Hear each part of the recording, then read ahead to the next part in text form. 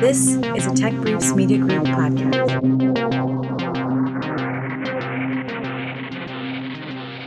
Welcome to another Who's Who at NASA podcast. This month on the podcast, we spoke with Brooke Thornton, Mission Operations Manager at NASA Langley Research Center in Hampton, Virginia.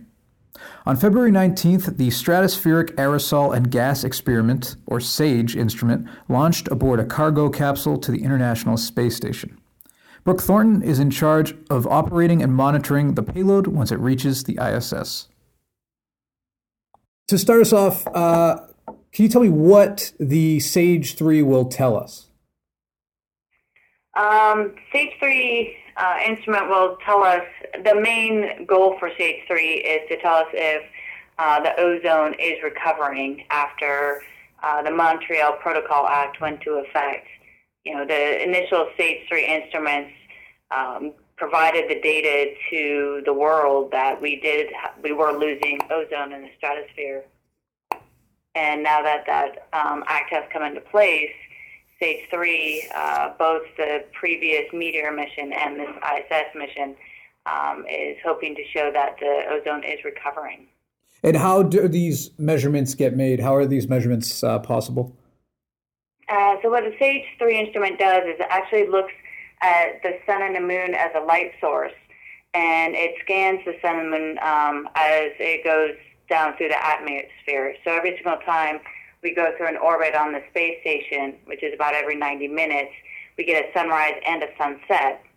So it looks at the sun and the moon and scans over it, and the profile that we get back, it's kind of, like the visible solar spectrum. We actually go from about 290 nanometers to about 1550 nanometers.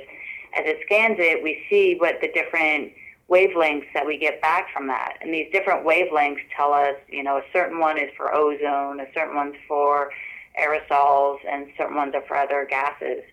And so we get a really nice profile of these. And because we're on the space station, we get a large range of latitudes, and able to map the different constituents of ozone and stratosphere and aerosols and gases over the planet. Right, and can you talk about why the space station is a particularly great place for these kinds of measurements?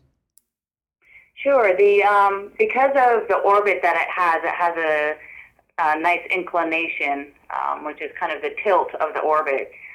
Because of the tilt of the orbit, we are able to, and it processes, I think, about every 16 orbits, we go back over the same location.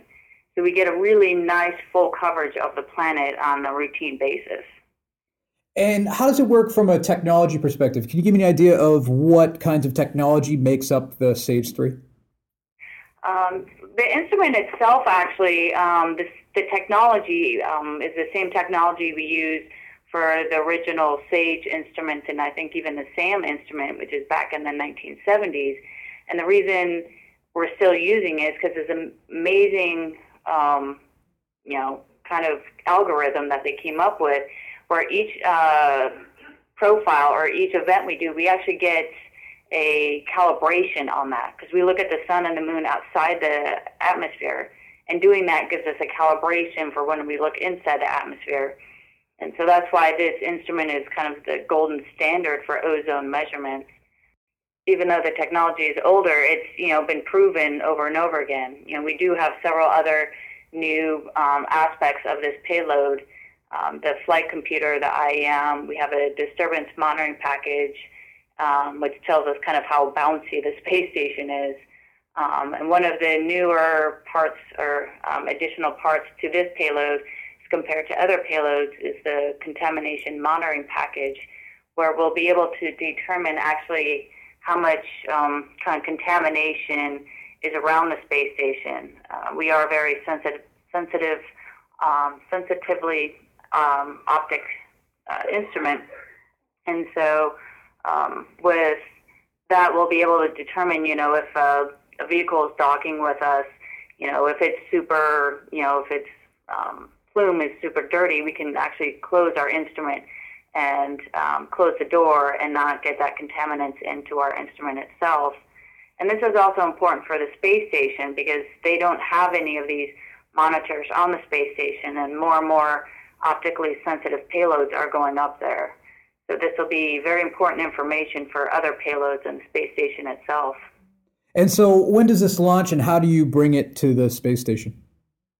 Currently, it's going to be launching on February 17th, and it's going to be on the Falcon Dragon 9. It's going to be in the Dragon 9 trunk itself.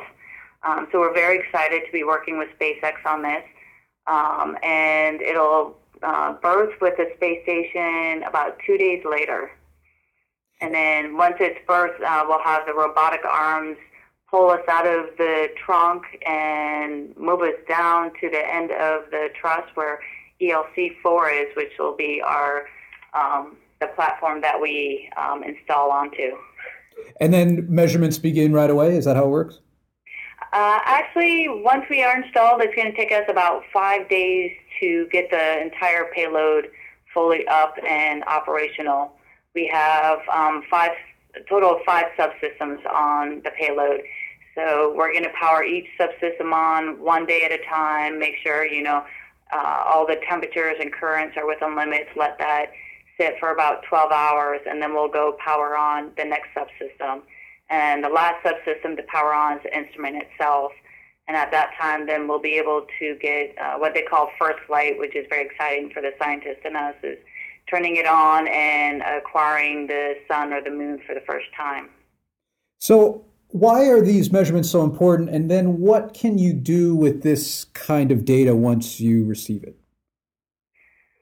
These measurements are important because, as I mentioned, the atmosphere is changing, and so we need to be able to monitor these changes. And what I love about SAGE is that, we've heard a lot about the changing atmosphere, and the previous data that we've brought to the world, they did go and take a stance and, recognize this and do something about it.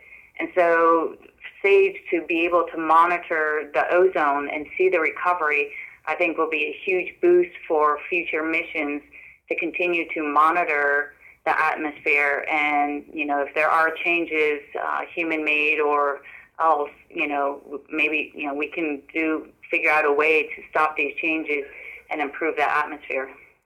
Can you talk a bit about your day-to-day role, your day-to-day responsibilities and your role with SAGE 3? Sure. So I'm the mission operations manager, so I'll be in charge of operating the payload once it gets up there. That includes just monitoring the payload itself, making sure it's all working properly. If there's any limit violations, if the current goes too high or the temperatures go too high, we go to save the payload as soon as possible, understand what caused that issue and, fix it. I think the biggest part of my job, though, is to make sure to optimize the payload so that the scientists can get the best data that they can. So, especially during the commissioning phase, which will take up to about 3 months, we're going to be characterizing the payload and tweaking it to make sure that we get the best science for the best data for the scientists. On top of that, we've got to monitor, getting the data down from the space station. We have a lot of health and status data that tells us, how healthy the payload is, and of course the science data itself. So we need to make sure that we're getting that all the way from the space station down through the ISS or the POIC at Marshall Space Flight Center, and then to us, make sure that data is correct, and then send it off to the scientists themselves and other key stakeholders.